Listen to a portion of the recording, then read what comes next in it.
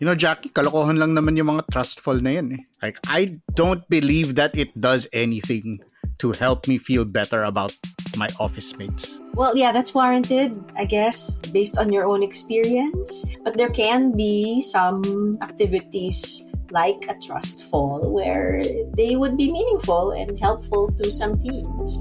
We've seen some of that too. Kailangan mo ba ng mas makabuluhang chismisan sa pantry? Listen to more conversations about work, both hot takes and thoughtful takes, with me, Carl Javier, and Jackie Caniza on The Imaginable Workplace.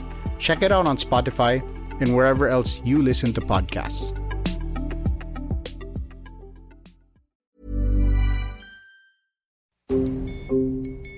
I am ordering the closure of all online gaming. Lahat.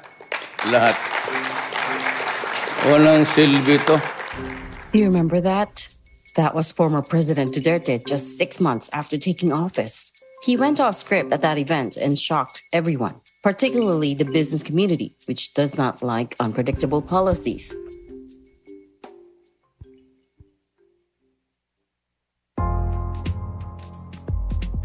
But did he really clean up the gambling industry as he promised at the start? I'm Regina Lay, the news editor of Puma Podcast, and that's exactly what we'll look into in this special series on Duterte's legacy.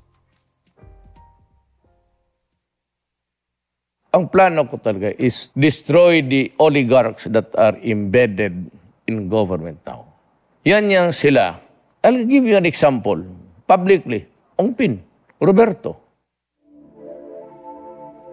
Bobby Ongpin was a Filipino tycoon who served as Ferdinand Marcos Sr.'s trade secretary. He owned or was invested in several businesses, including PhilWeb, a publicly listed firm which operates gaming cafes. Immediately after Duterte started targeting Ongpin, shares of PhilWeb started tanking. The pressure got so intense that Ongpin eventually stepped down. On the surface of it, it looked like Duterte had vanquished a monster. The good guy won. But there's a plot twist. In October 2016, or just a few months after President Duterte started targeting PhilWeb, Ongpin sold all his shares to Gregorio Greggy Araneta, the son-in-law of the late dictator Ferdinand Marcos. Sold all his shares at a huge discount, I should say, after days of the stock being sold off. And so, PhilWeb lived on. I will assure under my oath of office as President of this Republic, as elected by you, yang pogo na yan, malinis yan. Laro yan para lang sa kabila. But it employs something like 20,000 dito sa Maynila. Dito lang yan pogo. POGO stands for Philippine Offshore Gaming Operations. And by kabila, he means China. You would have seen them around. They're the hordes of young, mostly male Chinese workers that have suddenly sprouted up all over the metro. But Duterte's figures may not be entirely accurate. By some estimates, there are now hundreds of thousands of POGO workers in the Philippines. Many are put up in residential condos near their offices. They're often packed tightly in studio units, their neighbors complaining of smoking in the hallways or unruly behavior. During Duterte's time, POGOs proliferated so much that many small side streets in the metro were instantly transformed into little Chinatowns. Entire buildings were built just to house workers. But with them came a host of problems: allegations of human trafficking, prostitution, bribery, and extortion. So much so that the Senate had to launch an investigation.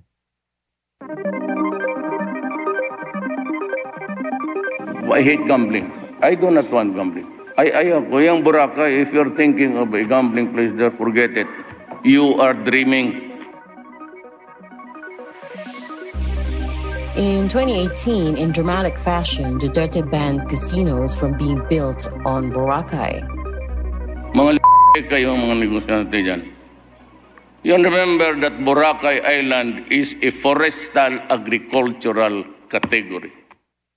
He quashed a $500 million development by Macau's Galaxy Entertainment, following a 6-month closure to clean up the world-famous beach.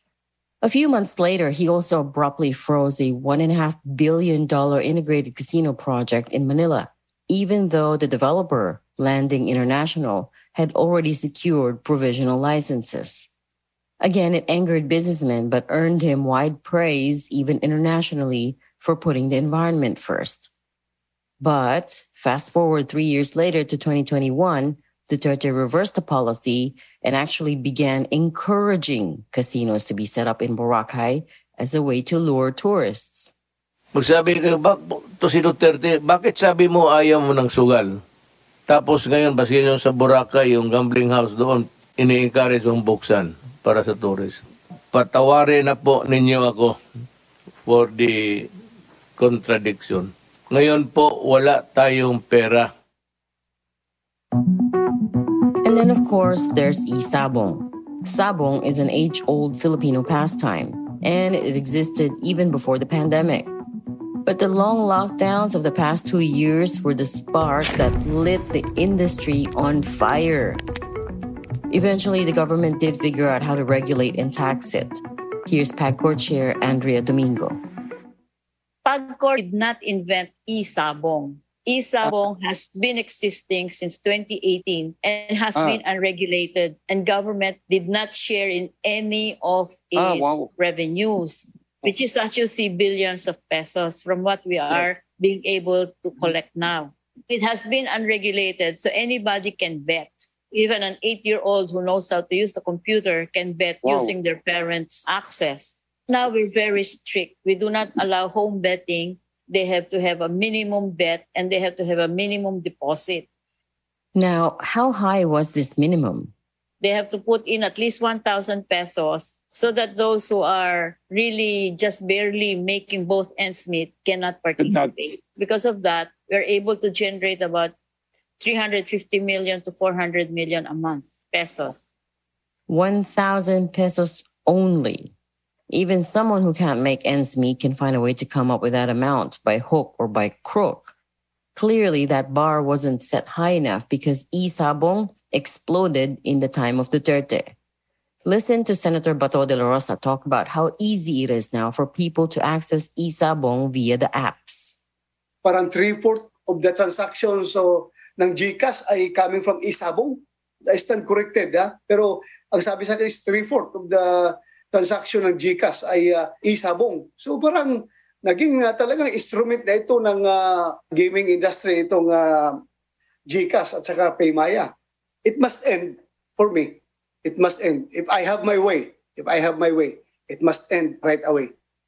Finally, in May this year, Duterte did put a stop to Isabong. But by then, dozens of people involved in it had gone missing, many of them feared dead, their families torn apart, and deep in debt.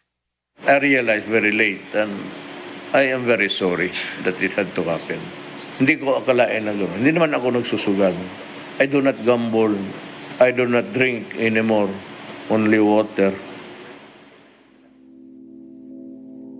President Duterte has always said gambling only brought social ills that hurt the poorest of the poor and that it served no good purpose. So in 6 years, was he able to fulfill this promise of eradicating it? Well, by his own admission, he wasn't. Sabi nila na lahat sa panahon ko, pinayagan ko ang sugal. Correct. That is true. I do not deny it. Di ba nung presidente ako bago, sinabi ko, ayaw ko ng sugal. And I never allowed it. But pagdating ng pandemic, naubos ang pera natin. Though it may sound not really repulsive, but maybe repugnant lang, magdusa na muna kayo kasi kailangan ko talaga ang pera para sa bayan. And that was today's episode of Teka Teka. Again, I'm Regina Lay, the senior news editor of Puma Podcast. This episode was edited by Presh Capistrano. Next up on our Duterte Legacy series, traffic. Remember when the president promised to cut travel time from Cubao to Makati to just 5 minutes? Well, did that really happen? Follow Teka Teka and Puma Podcast wherever you get your podcasts.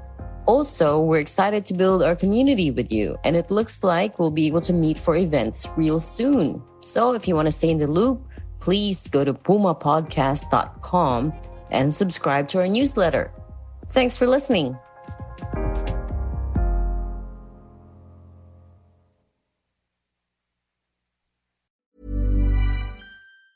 Planning for your next trip? Elevate your travel style with Quince. Quince has all the jet-setting essentials you'll want for your next getaway, like European linen, premium luggage options, buttery soft Italian leather bags, and so much more. And it's all priced at 50 to 80% less than similar brands. Plus, Quince only works with factories that use safe and ethical manufacturing practices. Pack your bags with high-quality essentials you'll be wearing for vacations to come with Quince. Go to quince.com/trip for free shipping and 365-day returns.